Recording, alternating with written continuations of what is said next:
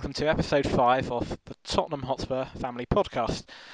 Joining me this week, Nikki Mertz again. Hello, Nikki. Hi. Devan Pandya from Leicester. Hello.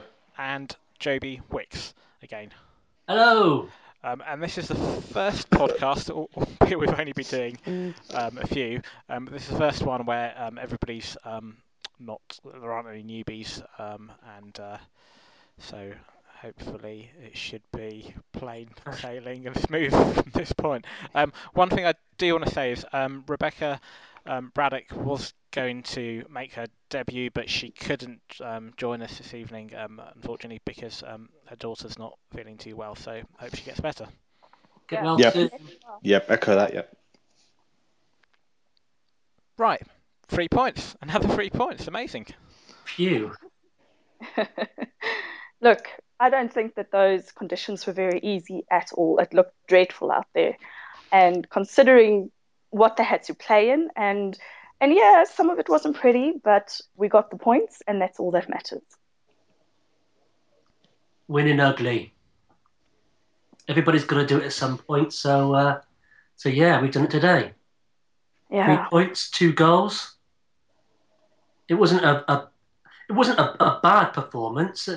They did play well in short spells, but obviously away from home, you're going to expect the home team to set up camp and try and dictate play, which they did do for long periods of the game. But we hung in there quite well, and I think the majority of the team had a good game as well.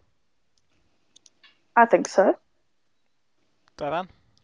I think it was worth remembering that going into this game, so far this season, Swansea have been doing better than us, and that's been reflected by the league table. So whether it's form or it's the teams that they've been playing against the ones that we've been playing, but the fact of the matter is that they've obviously got a more settled team, and they were playing at home, which was going to be difficult for us. We've got conditions against us. The weather conditions were awful, and I know that both teams have to play on that, but we've got a little bit of pressure on us at the moment. And all things considered, I think we did fantastically. We played the full 90 minutes. We ground out a result. We love to play the Tottenham way, but I'm sure we all prefer the 3 points and jumping up the table, at least above Swansea anyway. So I thought we played really well, considering the fact that they are a decent side. But based on what I saw, to be honest, towards the last 10, 15 minutes of the game, I was thinking, yeah, if it finishes 1-1, fine, I'd take a draw, because I think anything more than that would have been a little bit unfair on Swansea. As it was, we got 3 points, so I don't care. We've got 3 points and they haven't. Yeah, well, exactly. I mean, the end of the day is any neutral would look on that and say Swansea were hard done by, really, because they did play the better game. But we're not Swansea fans; we're Spurs fans. So what if they played a bit better? They were playing at home, like Devon said. They've got a pretty settled team, really. You look back from when they came up through the leagues under Martinez and Rodgers and Laudrup, and now with Monk. They're all under all those bosses. They've all played the same type of football, so it's ingrained into their club, into their team. That's how they play, and they've brought players in specifically to continue to play that way, which is what we haven't been doing. That's what we are aiming to do, what Swansea are doing. And it will happen for us. It definitely will happen for us, but there are going to be games where it's going to be a bit feisty. I mean, there are some good challenges going in, but on both sides. The conditions weren't great. We were away from home, and we come away with 3 points. What more can you ask, really? And it's worth mentioning that under all of those aforementioned managers, they've never beaten us in the Premier League, I believe, either home or away, and we've always finished above them. It's good, yeah, which is good. It says a lot that we've beaten Swansea, we've beaten Everton. Now that's kind of at the moment where we are with regards to this the form that we're showing and the league table that where we are in the league table as well. And we're probably not doing as well against top 4 teams, but at least we're beating those teams around us, because that's where we need to start with and start pushing ourselves up and have a little bit of confidence, a bit of stability, getting the back 4 settled. and finding that best 11. So at least we're doing what we have to do, which is to beat those teams around us. Yeah, I that's mean, well they're no said. mugs. Yep. They're no mugs, are they? I mean, Swansea are no mugs. They beat Arsenal. Arsenal play an open game. We play an open game, but we came away with a win. Yeah,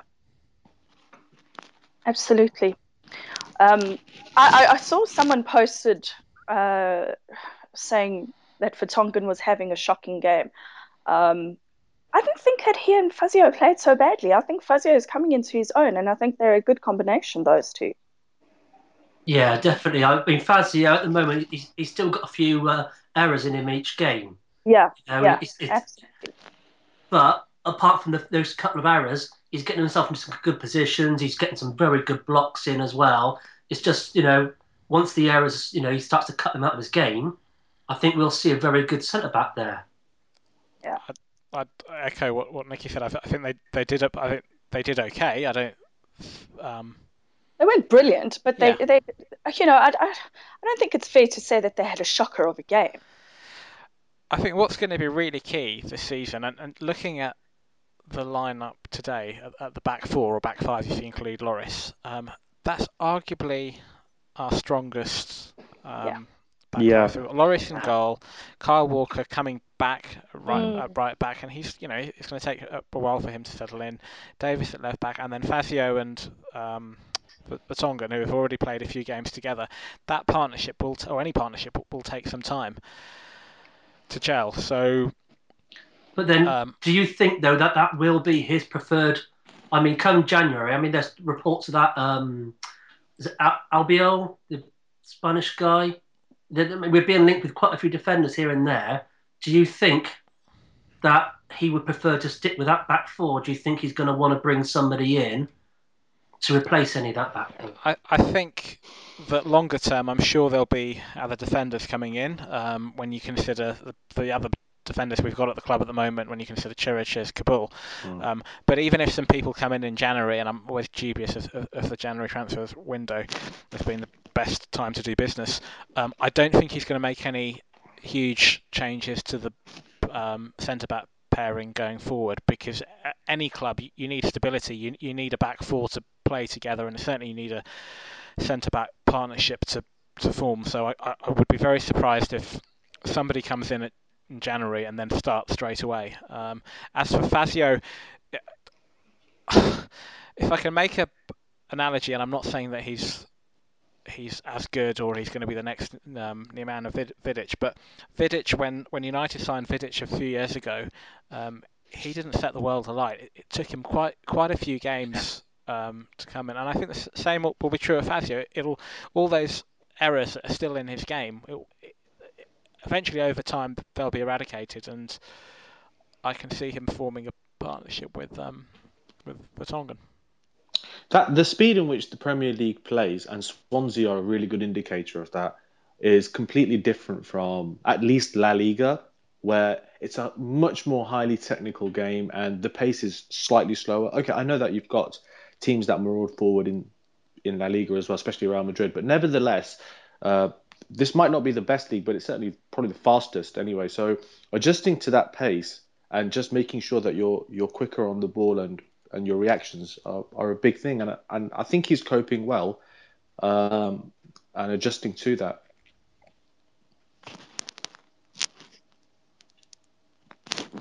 Yeah, no, I totally agree with you. Definitely, it's got to be hard for any player to come into a different league to what they're used to playing in, and obviously it will take time for them to adapt to that. Some players can do it very quickly, other players, it takes them a lot longer. But as I say, I mean, so far, Fazio, I mean, I'm quite impressed with him.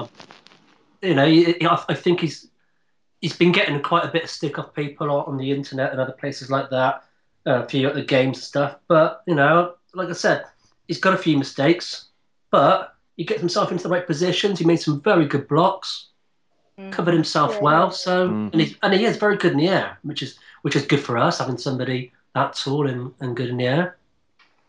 And Boney's a fantastic striker. So even if he plays up front on his own, he's going to cause both defenders trouble. So I think we did well enough considering the circumstances today to keep him quiet. And I know he caused us a lot of trouble at the back as well. But nevertheless, I think we did well to limit his opportunity. And I think he was slightly off today as well, in fairness. But nevertheless, um, Lloris, Jan, and Fazio did a okay job. It was great to see Walker back today. I was surprised that he started and played the full 90 minutes. I know. He'd only had 70 minutes in the European game, and I thought to myself, well, I could maybe see him coming off sort of like 20 minutes from the end sort of thing, but they kept him on. And I mean, his fitness level looked very good. Obviously, he wasn't quite match sharp. You could see that on quite a few times he'd lost his man, got back and stuff. But signs are good, that he's back. Yeah. Yeah, he adds so much. I mean, attackingly and defensively, he's just so much stronger. Just watching him, I just thought, Carl Norton was doing an okay job, but my word, Walker, we've missed him. We really, Yeah. he adds so much dimension to our game, and it just opens everything up. And he just seems to be everywhere, and we've missed his pace, and how he doesn't just easily let go of the ball. Yeah, there were errors, but for goodness sake, the pitch was slippery. Yeah. He's going to offer us a lot more width on that right-hand side now. Yeah. Because again, you watched Lamela kept coming inside all the time onto his left foot, but every time he comes in, he's just leaving so much space there. Which before, obviously, Dyer wasn't quite so good at getting up quick enough. Chiriches is playing out of position out there. He did okay. Norton did all right earlier on, but now with Walker's pace, if we do persist with having Lamela out there, that's just going to leave so much space there for Walker to run onto. I think just to add to that, which I completely agree, it's great to have him back. There was a moment around the 70th minute mark where he was bombing down the right and got tackled by Taylor or fouled by Taylor, sorry, and Taylor got a yellow card. And you wouldn't believe that this is the same player who's been out for 9 months and has 70 minutes under his belt, and yet he's bombing down and like causing the left back problems, and it's like he's never been away. Yeah.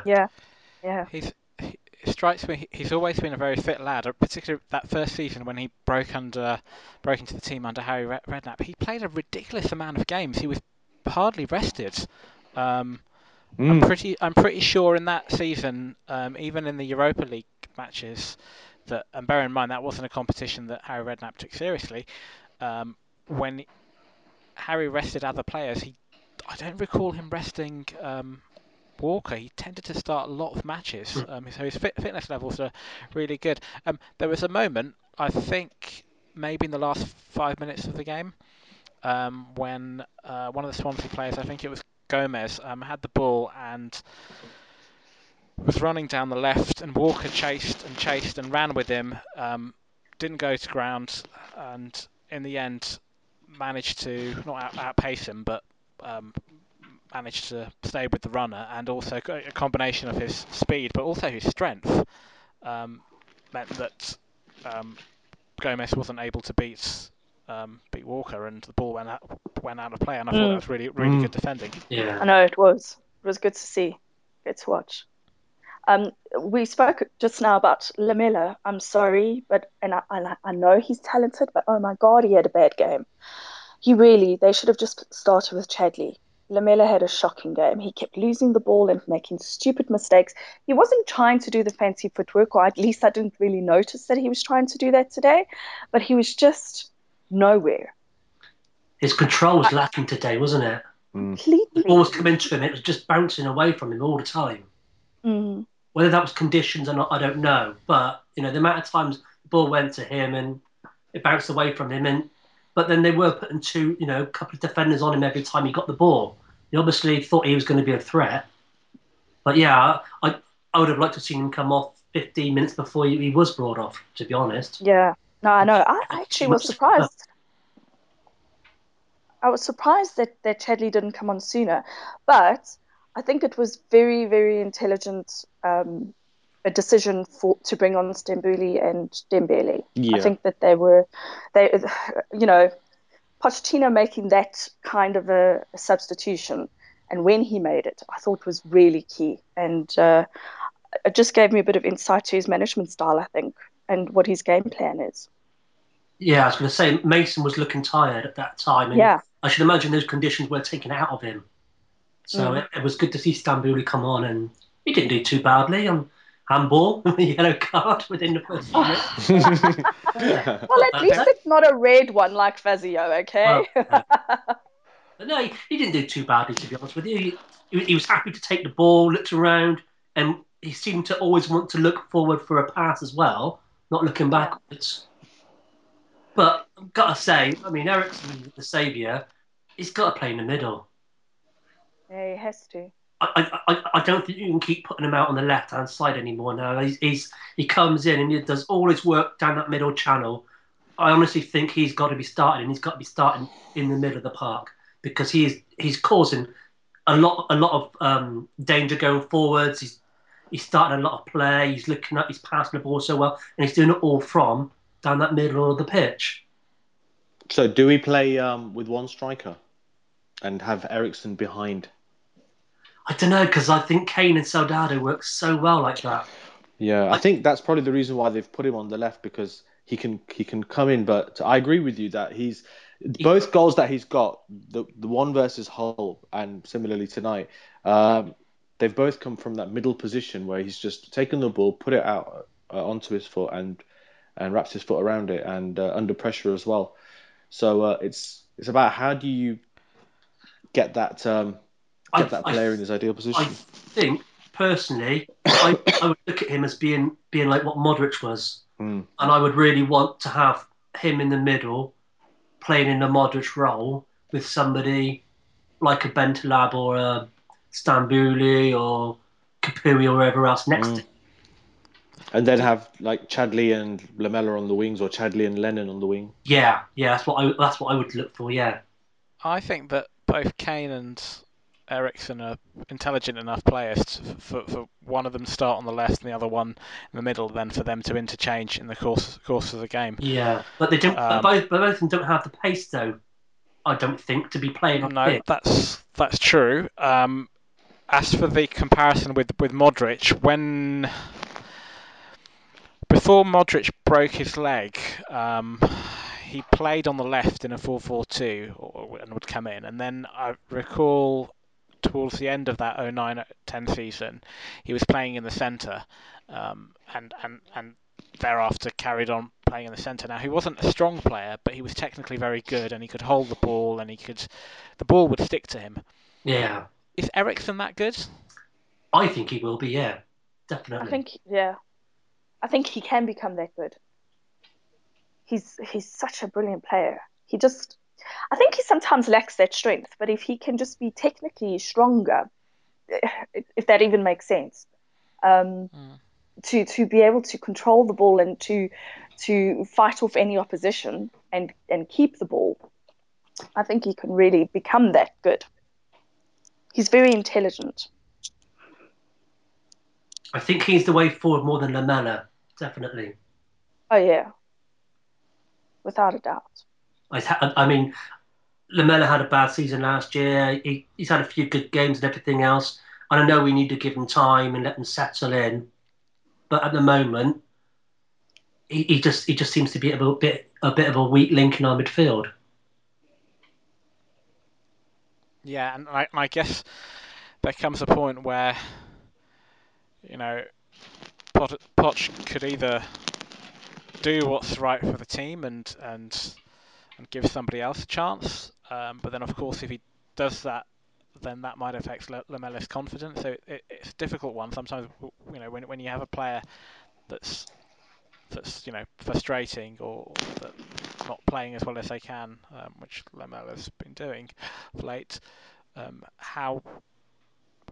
To what extent do you persevere with them without running the risk of, and it's the same with Soldado, without running the risk of breaking them? I think the worst thing is the price tag. It's the fact that he's costing enough £30 million. That's what everybody seems to be beating him with, that stick of, well, it's £30 million, he's a waste of money, you know, for that kind of money you should be doing this and doing that. Obviously we spent £30 million on potential, but like you say, if he's not fitting into the way that we want to play and how we should be playing, then whether he's cost 5 million or 30 million, if he doesn't fit, he doesn't fit. Mm. I mean, what did you think with today? With that, the referee didn't even give it as a foul, where he tried to block off. Is it Montero with his arm? He's caught him and he's gone down like a sack of shit. But it's that was so easy being a red card in a game. I mean, obviously, I thought the referee handled it quite well, but he's got that little bit of feistiness in him. I've noticed it in the whole team, actually. I mean, we picked up 3 yellow cards in the first half. Normally, we go through games without any yellow cards at all. It just seems to be at the moment, we just seem to have that much more of a bite and a bit more fightiness about us that we're putting challenges in. But at times, Lamela looks to be quite a dirty player. But how much of that is just down to frustration? Yeah, exactly. I mean, when Walker handball, I'm sorry, to me it looked like he smacked the ball out of play. I mean, that just looked like he was frustrated. I don't know what you think, but I mean, it was just silly, and he's lucky he didn't get anything because of that. He is so lucky because he was on a yellow card already.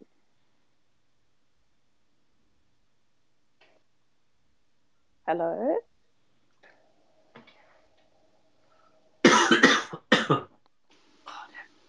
Yeah, no, I'd say, yeah, maybe it's frustration because things aren't going right. I don't know, but you just can't keep, giving away silly fouls like that or picking up yellow cards like that. Mm. At some point, it's going to end up, affecting the game or, getting sent off for something really, really stupid and trivial or... I wonder how many of those yellow cards were it was just one of those sort of games, because Swansea had about 3 yellow cards, so... Oh, I should imagine there must have been about 4 or 5 each at the end of it. And there were some very tasty challenges going in, and a lot of them were the referee was letting them go, which I thought was quite good. I mean, obviously, the odd occasion you scream, "Oh, it should have been a foul," but obviously there's one given against us which wasn't given, sort of thing. But and I think the conditions had quite a bit to do with that as well. Well, Yeah. especially in the case of Vertonghen's yellow, which was unfortunate because he was actually, I think he did get a touch on the ball, but the follow through was because he was sliding across the turf. And if you see his normal game, he's very good at maintaining his posture when he'll make that stop. He's good at staying on his feet. Yeah, yes. I think he was lucky to stay on. Really? Only insofar as I've seen some referees give them Well, just I was give going a to red say, card. he had 2 legs outstretched and his studs were out showing. I personally, I thought he was quite lucky because I've seen players be sent off for worse than that and for less than that, and I did think he was quite lucky. But then I think that ref was pretty fair today. I thought he was decent. He wasn't biased. No, he tried to let the game flow as much as he could do. Yeah. He did under the conditions. I think he did pretty well because I mean, it was there were bound to be yellow cards under those conditions. I mean, that driving rain was. Oh, I would hate to play in that. Yeah. Okay, I just hate getting wet, but. What about the Harry Kane then? Did you think that could have been a penalty when he went down early on? I saw that about 3 or 4 times, and every time I looked at it, I thought either he'd been clipped, or he clipped himself and fell down, or he dived. That's the man, hasn't he? Yeah, and it was just so difficult to see. You think, well, what really happened there? And then I went onto the page, and there were a few people saying, "Oh, he definitely did this," or "This definitely happened," but I couldn't be certain myself. No, but you think if he's gone past the man, stay on your feet. I thought it was one of those situations where he accidentally clipped his own heel and fell, but then his reaction suggested he was looking for a pen, which, if that was the case, then it probably wasn't the right reaction. Yeah. I thought he was. Yeah. I thought he tripped himself. I thought that there was some minimal touch from a Swansea player, and I don't think he he then exaggerated the going to ground. I think that the conditions might have played a part on that. Anyway, doesn't matter. It's academic. We've got 3 points. Who cares? And we score from the corner. I know. Yeah. How brilliant was that? I That's mean, the second one this year, isn't it? Didn't Dyer yes, get one at the beginning of the season? that's right. Yes, I got one in the beginning of the season, and now We we scored finally beat again. the first man and we get a goal. Eriksen's deliveries were pretty tasty. Talking of goals, Soldado went another game without scoring, which is good for you, Joby, Oh. because you don't have to eat any Marmite. And good for you, Nikki, because you don't have to eat any mushrooms. No. I said if Soldado scores or any player scores, go back and have a look. And I said, and if we win, it's a tablespoon of Marmite. So I'm sorry, Joby, tablespoon of Marmite recorded. Go back and have a look. I didn't mention just Soldado. I said any player. So it's 2 teaspoons and 1 tablespoon. Thank you very much. And you've got to record it and then put it on the Facebook page. Absolutely. Okay. So let's just get that right. We look forward to that. I don't. I'm not.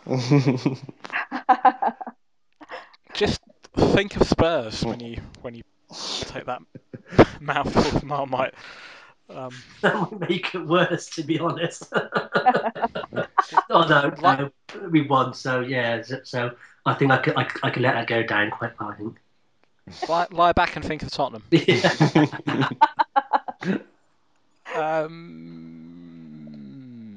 So we've got next 2 games. We've got Newcastle on Wednesday in the Capital One Cup, and then we've got Burnley at home on Saturday.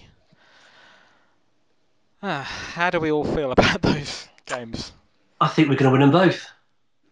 I really do. I think Newcastle, they've got some injury issues at the moment. I think they might even have some suspensions. Arsenal turned them over quite comfortably in the end. And we've obviously got a depth to score with them as well. So, yeah, I think Wednesday night, I think it'll be a very strong team at home. Just having won today as well, I think that will buoy the lads. And I think, yeah, I've got a feeling we're going to win 2-1 on Wednesday. And we'll take that one again to the next weekend. And I think we'll beat Burnley 2-0. Okay, so that's 2 more and then another 2 more spoons of Marmite for you. No. That was it. This game, that's it now. Goals have been scored, and that's it.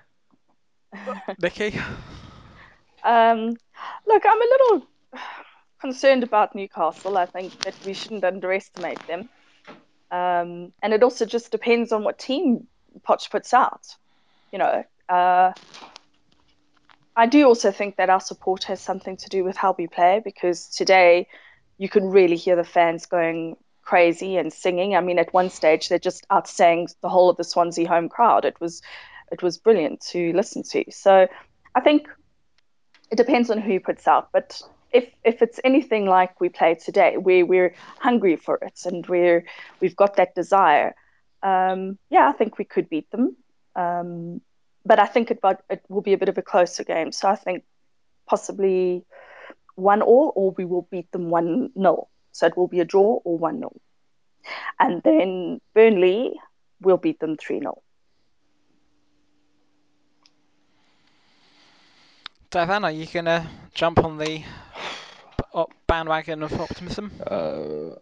I think the Newcastle game is going to be a tough one, because again they're one of these teams that I think that despite the result that they got on the weekend against the Gooners, I think they'll be tough opposition. They've come here already and beaten us, and they know which buttons to push as far as the crowd are concerned and things like that.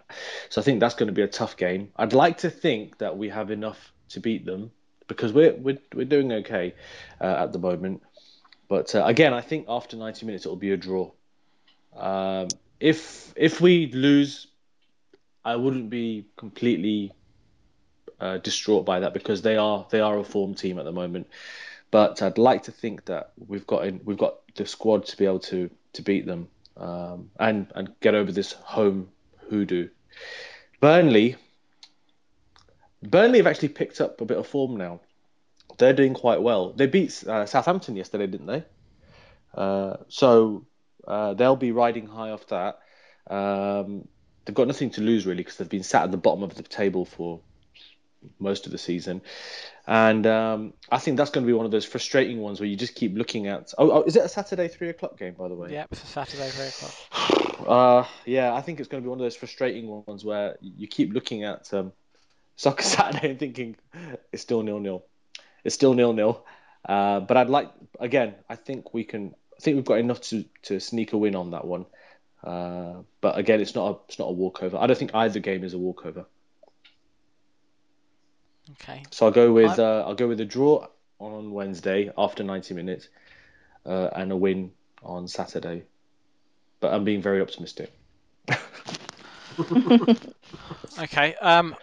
I think we're going to beat Newcastle easy. I think it's going to be a great cup night in our history. It's going to be one of those fantastic nights. We're going to be buoyant afterwards, and we're going to think we're going to go on and win the Capital One Cup. But it's just going to be one of those glory nights. Burnley, however, I am very concerned about because I think they are. I was going to say they were bottom of the table, but you're right. They won yesterday. But then that's a good Well, thing, isn't it? They won yesterday because that's their first win of the season. It's not against yeah. us. No, indeed. That's good. They're still. No, they've won They're, two in a row now, Oh, haven't is they? that two They've now, won. is it? Yeah, they've won two in a row now. Oh, well, then even better then. That's victory against us. Like, have they won away from home? Because that if they haven't broken that milestone, then I've got a feeling they might do on Saturday. My worry is that against Burnley, we're going to beat Newcastle middle of the week, no problems. It's going to be a great night. We're going to be feeling top of the world, and then we're going to be playing Burnley at home, and we're going to think, right, it's little old Burnley, and we can beat them. It's going to be 3 points easy, and Burnley are going to come to White Hart Lane. They're going to shut up shop. They're going to make it very difficult, and then they'll probably get a goal. Against the run of play, and that's it. And it's going to be one of those frustrating afternoons. And I really hope I'm wrong, but I've just seen too many of them at home this season. So You mean in yeah, the same style as the Palace game? yeah, the Palace game, West Brom. Mm. Take your pick. I don't know. I mean, the difference there really is the Palace and West Brom. I mean, obviously, Burnley have got Danny Ings, who has been a fantastic striker for them. But when you look at the Palace team and West Brom team, they've got more about them. They've got more dangerous players in them. I think Burnley will be a workmanlike team. Probably will try and sit behind the ball and try and just try and defend it out, sort of thing. But you can't underestimate them, obviously. But I don't think they will offer as much danger as what Crystal Palace have offered and what West Brom have offered, or I mean, even possibly QPR as well. But no, I think we'll have more than enough to beat them, and I think it will be a 2-0 win. I wish I could share your optimism, Joby, but yeah, I don't know. Does anyone think that if we were playing both matches away, that it would be slightly easier? Yeah, purely for the crowd effect. But then saying that, the crowd at home against Everton were fantastic, and if they can do that again on well, I think they will do. Is Wednesday an 1882 game? No, It's not. it's new. No, it's not. I was going to say because that would make a big difference as well. They've got a really good buoyant crowd on Wednesday night, and if we win that, I think it'll be a very good crowd again for Saturday. But I just hope the fans don't get on their backs too early if we don't start off, out the trap sort of thing. What on Wednesday or on Well, Saturday? both games really. I think Wednesday it'll be a different atmosphere. It's going to be a cup tie by virtue of the fact that it's going to be a cup tie. It's going to be more. I don't know what's the phrase. Sort of tackles flying in, a bit more competitive. So I think that the Newcastle fans will generate a really good atmosphere. There's going to be lots of Geordies travelling for that game. I think they've sold their allocation, so I think that will have a bearing on that match. Whereas Burnley, I don't know. I can just see it being one of those frustrating afternoons. Yeah, it's amazing how when we play away, like we have done against Villa, against Hull, and today, that the team just in the last 15 minutes of the game, they just go into fifth gear, and you can see the opposition's hiring as they did on previous two occasions as well. And yet, when we're at home, that frustration is verbalized, and you can sense the tension in the atmosphere, can't you? Mm. If anything, we're struggling to see games out like we did against Everton, which we played fantastic well. The crowd were really good, but towards the end there was that tension in the atmosphere.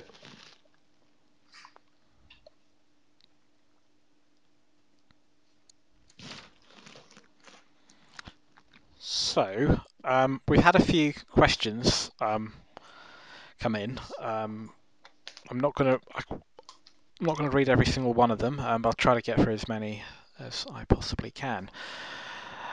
Kevin Morgan asks, and this is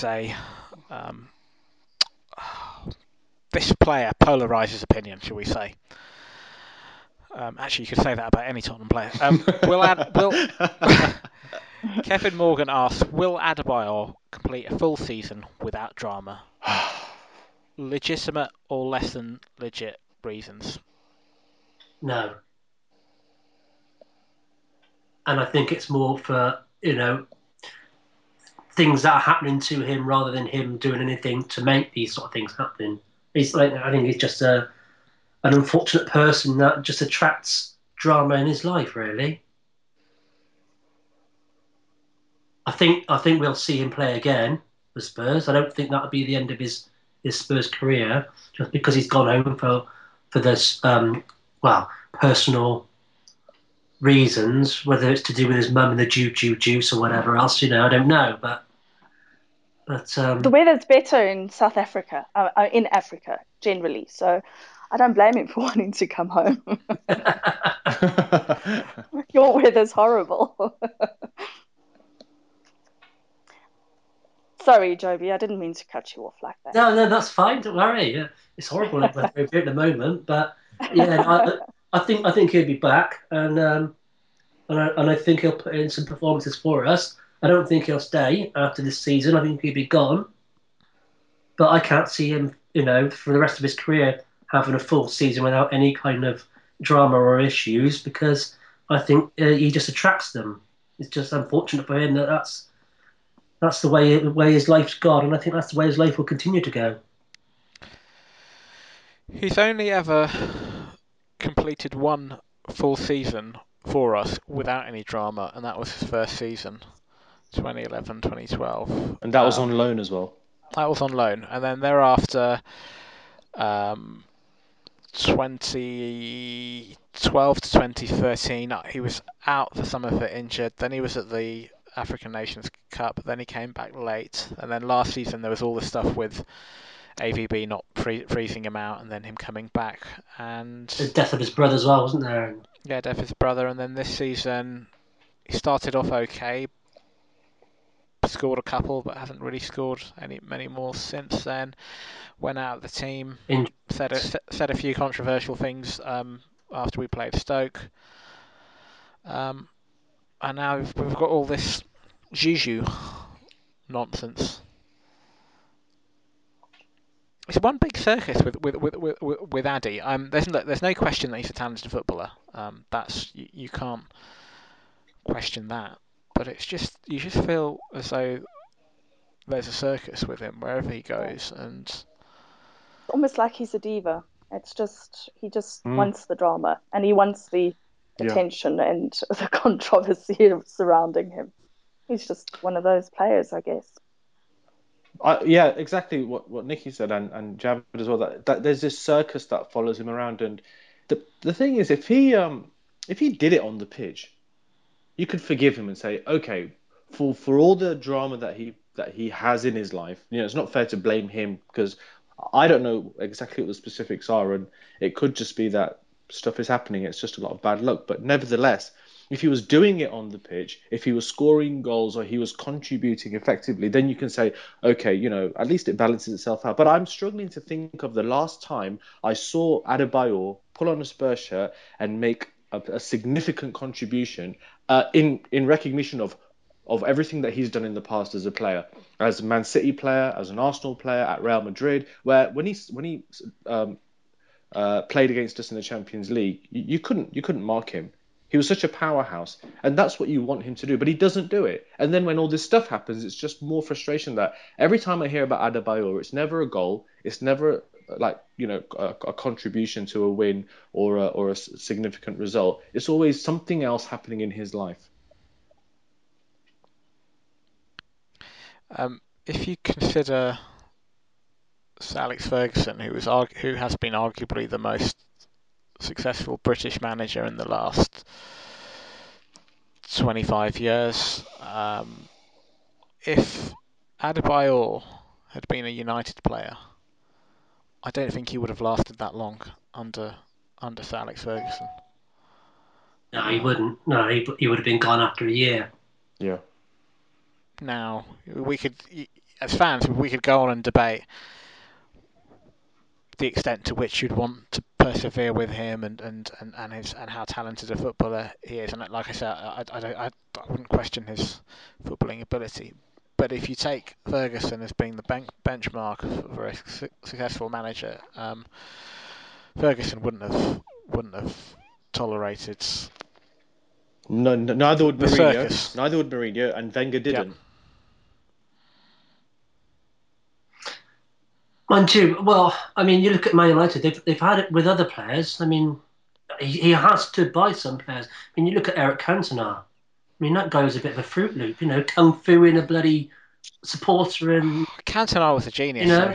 Cantona, I think, was the one exception. So, at United, so there's an exception that he would put up with it from a certain player in the hope that he can help them get over it to get the ability out of him. No, but the thing is, at least you could counterbalance the argument of the trouble that he had, or the circus that he had, because he did it on the pitch. It's the same as Suarez. People, Liverpool fans especially. I'm not talking about all the crazy ones who say, yeah, he might be a racist biter, but he's our racist biter. I'm talking about the people who say the problem I have with Suarez is, for all the drama that he brings, he does it on the pitch, and then you've got that dilemma of should we keep him or should we not? Because without him, we're in trouble. Which, as we know now, this season, that's been proven. With Adebayor, there isn't that balance argument of what he contributes on the pitch. But he's a completely different player to the likes of Suarez and Cantona and what have you.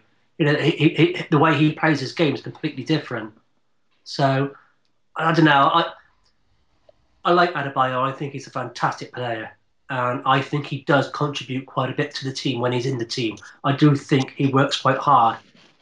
Because 9 times out of 10, when he's playing for us up front on his own. So and he does put in a shift. He does run around. I know people moan it and they call him lazy, hands on his hips, whatever. He's always smiling, whatever. But it's just the way that he is. That's just him. He might put his hands on his hips. So do other players. He might have a smile on his face. He can miss a sitter or a penalty or whatever else. He smiles. People turn around and never go at him for it. But that's just the way that he is. I do think he's a fantastic player. And I do think he gets a lot of bad press. And it's not justified. I think people have got their minds made up about him, and that's that. So he is a different player to Suarez and everybody else.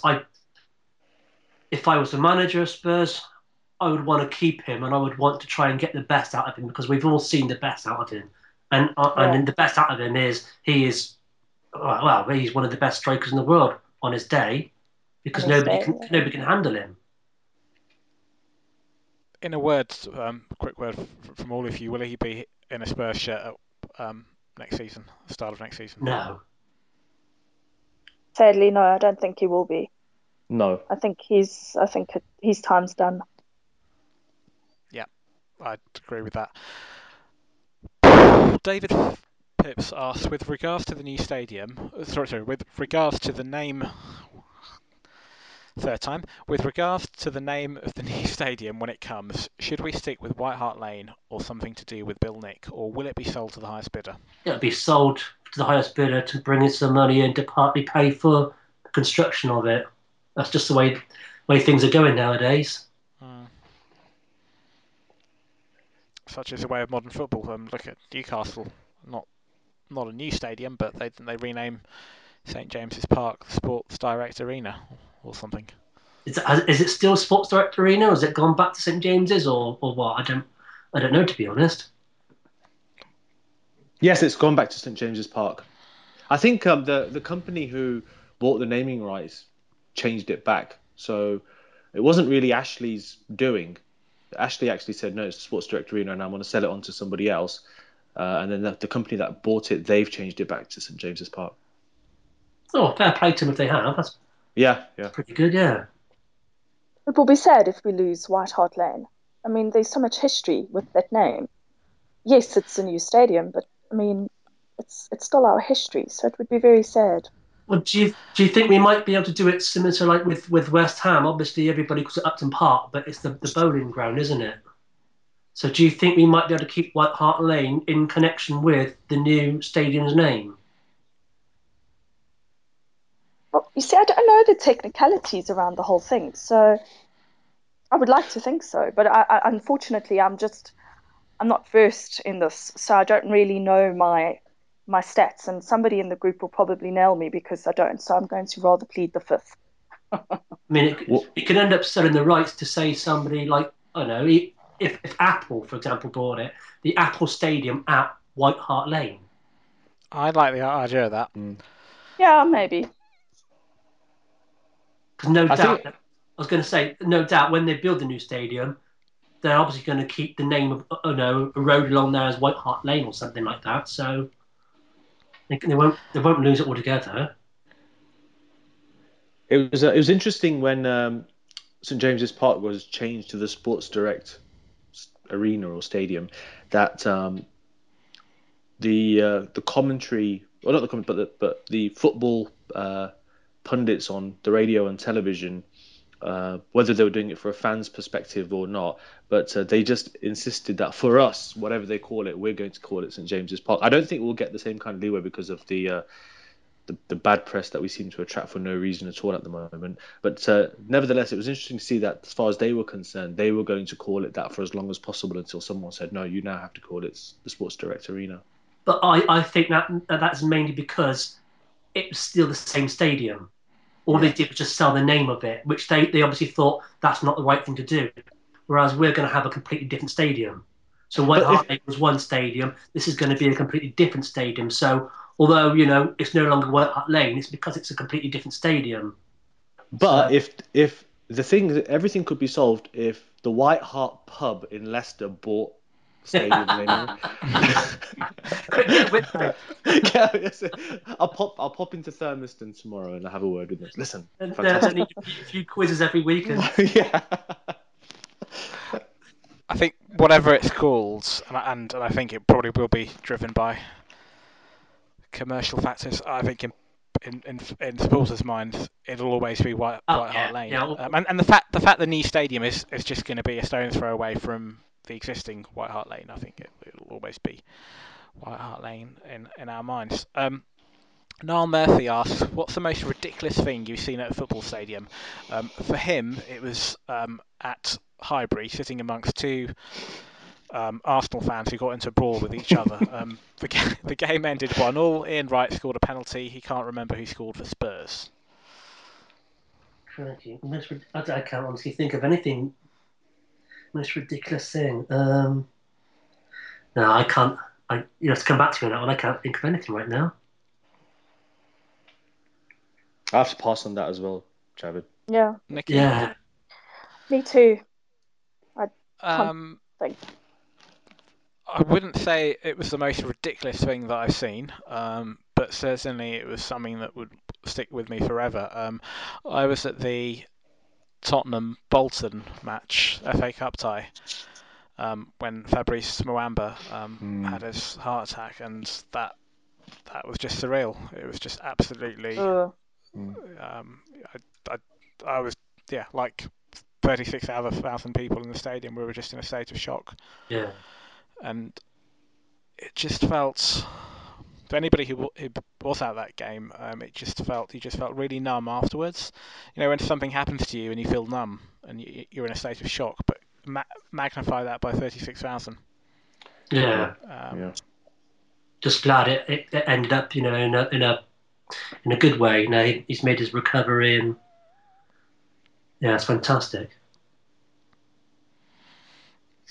Okay. Go on. I thought of something. Not so much ridiculous at a game, but what I think is ridiculous when they walk out down the tunnel onto the pitch at all these Premiership games. The referee picks up the match ball off a little stand. How bloody stupid is that? The camera pans down, it zooms up, and there's the football on top of a little stand. The referee walks out, smiles at the camera, picks the ball up, and proudly marches on. What the hell's that? That's bloody ridiculous. Because there's a lot of stuff like that happens, which, considering that the money that comes into football is predominantly from television, when that stuff all actually happens, they cut to adverts anyway. And fans themselves don't care about it, like the handshake thing. Who cares about the handshake? They even said that with the Wayne Bridge, Terry, Suarez, and everything. I was like, the whole, will they do the handshake? Will they not do the handshake? Nobody cares about that stuff anyway. And yet, when they do have that whole handshake moment generally, or the ball off the podium, they say, Martin Tyler, and it's live. That bit comes on, and you never see it anyway. So why not just scrap the whole bloody thing? Exactly. Yeah, get rid of it. I don't like the Premier League matches. There's a sort of theme tune they put at the beginning, which they didn't used to. And since when did the Premier League become the Champions League? It's fine. I don't mind for Champions League games. You've sort of got used to the Champions League theme tune. But I hate it when they have that at Premier League games. It's so tacky. It's going to end up with going the same with the darts with having walk-on and stuff like that. No. It's just a simple game. Jumpers for goalposts. 11 men or 22 men kicking a ball.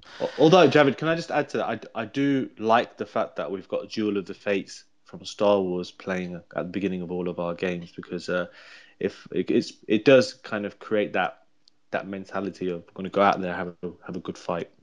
And some teams have got certain themes that are associated, like Leicester City have got to the post-horn gallop, which they've had for donkey's years.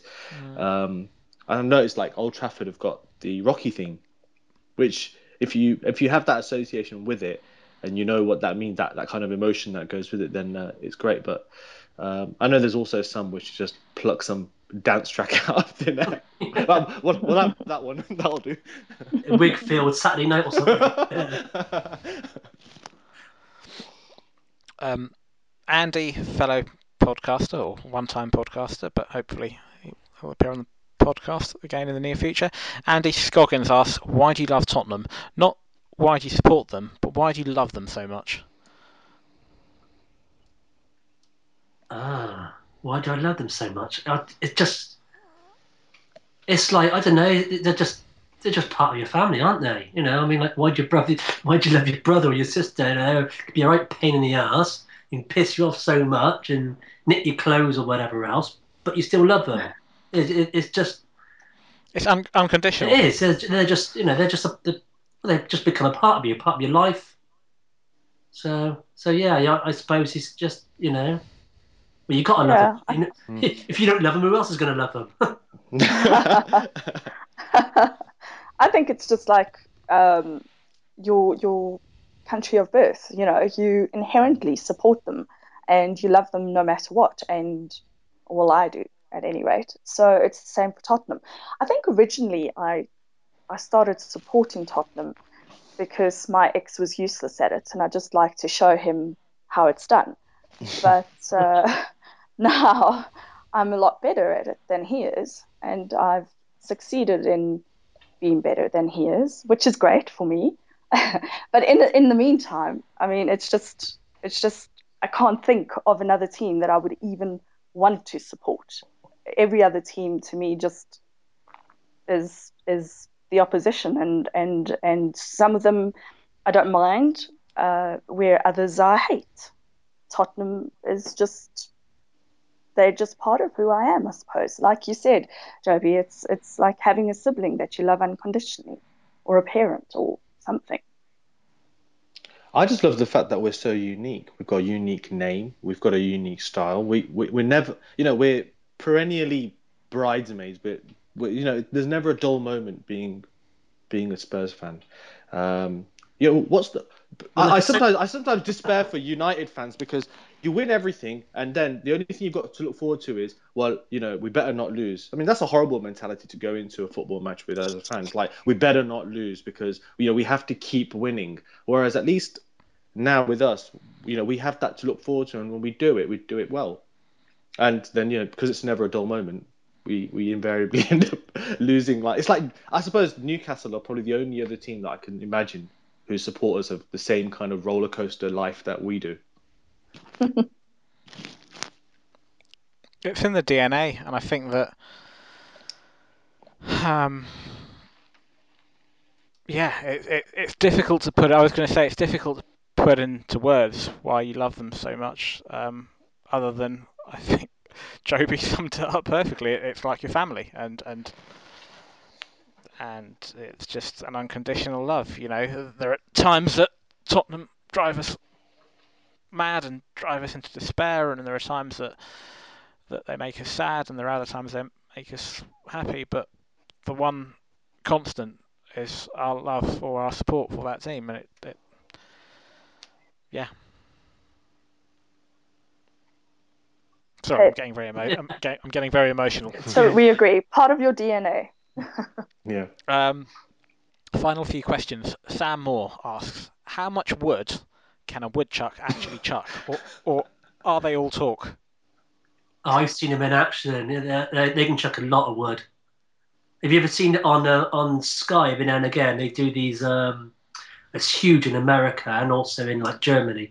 It's steel to make the chainsaws. They do this wood competition. You get like a team of 3 or 4 guys, and they've got like axes and saws and chainsaws, and they've got to cut these big logs and chop these things down. And I mean, they're pretty good at it. Very good at it.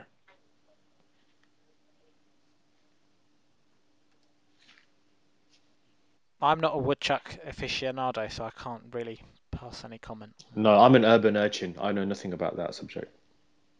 I thought it was an animal. I thought we were talking about an animal. I'm not somebody who really goes and cuts down trees. Come on. That's what I thought. That it's an animal. Yes, like there's what do you Like get a a woodchuck? woodpecker. Oh my god, can somebody Like Google that? Do you get a woodchuck? Squirrel or something? Yeah. Yeah, like a kind of squirrel. It's like a cross between a chipmunk and a woodpecker. The chippecker. So I think Sam's going to go to bed sleepless because we haven't answered his question. No, it'll be one of life's mysteries. Somebody called Nicky Metz asks if a man opens his mouth to speak and there are no women around to hear him, is he still wrong? The answer, just in case you weren't sure, is yes. Man's never wrong. Hmm. Even when Not he's sure. wrong, he's never wrong. Just to put a twist on that, my girlfriend does the silent treatment to whenever I am wrong. So technically speaking, she isn't there, but I am wrong. And she'll be listening to this later, and she'll have that sly grin on her face, saying, "Yep, I've got you trained up."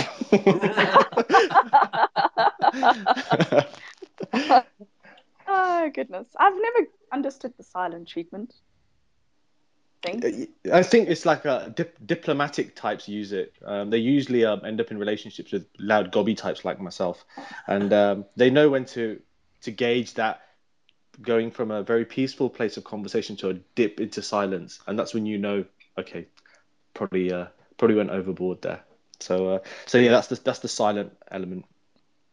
Doesn't the silence comprehend Doesn't the silence have something to do with the fact that women are still trying to comprehend the answer that they've just heard, and they can't quite compute what's been said? But I think that in itself is the answer, which is I don't understand, so therefore you're wrong. I think you got spot on there, mate. Yeah. Sorry, guys. No matter what you say, you're wrong. So moving on swiftly. Moving on swiftly, finally, and talking of women, or a certain type of women, another fellow podcaster, Rob Wills, asks if a lesbian is somebody who only likes girls and not men, does that mean I'm a lesbian too? But you? Rob Wills. Oh, Rob. Oh, right. Because you'd be a posh lesbian, Javid. Yeah. I am so not posh. I don't see that as being a problem personally, but if you're posh, then being a posh lesbian? No, just being posh. I know it's been a cause for concern on recent podcasts, but I don't know what the fuss is all about. You should embrace your poshness, Javid. I just don't subscribe to the theory that I am posh, but Well, clearly not if we've seen your shoes. That's another conversation, but really, don't take advice from Joby, whatever you do. He's single, okay? That's all I'm going to say. Single and ready to mingle. Oh, I love you, Joby. To answer Rob's question, where does Rob stand? Is he He's a lesbian too? Yeah. Okay. He's a raving lesbian. I'm bi. Polar, guys, not sexual. Polar. That was the loudest silence. Yeah. And we definitely weren't wrong. Actually, just a quick one. My mom was interviewing somebody one day for a job interview, and she wanted to ask her if she was fully bilingual, and she said, "I hope you're sexual." And she sort of fumbled and said, "I mean, can you speak both languages?" And got the job, but didn't accept. I think she was concerned. Oh, bless. So, Rob, mate, there you go. Confirmation if you needed it. You are a lesbian. Rob, you big lesbian. There. And on that note, Joby, are you looking forward to sampling some Marmite and then uploading the video? Yeah. Well, no, I'm not very looking forward to it, but I am glad I've got to do it because it means that we've obviously scored, we've won the game. So, but I just want to clear this up. It's just going to be one spoonful, not 2 spoonfuls and 1 big spoonful. Just one. I made it very clear exactly what the challenge was. So, Joby, please live up to my expectations. It wasn't going to be for more than 1 score, right? It was just supposed to be for 1 score. No, I can read it. I will find the post and I will re-tag you in it. I was very, very specific. I think Nikki's probably right because you've opened your mouth to speak. She's around on the podcast, yes. So you must be wrong. So yeah. I can imagine my girlfriend's retrospectively nodding her head while she's listening to this. So that makes 2 ladies. Yeah. I should also add that I think just before we started recording the podcast, Nikki mentioned that South Africa won the Miss World title today. So congratulations to Miss World South Africa. Absolutely, thank you. Raelene Strauss is her name. And on that note, we're all off to celebrate Spurs winning and South Africa winning Miss World with Nikki. The future's bright. The future's lily white. Good night. Good night. Good night. Good night. Glory, glory, hallelujah.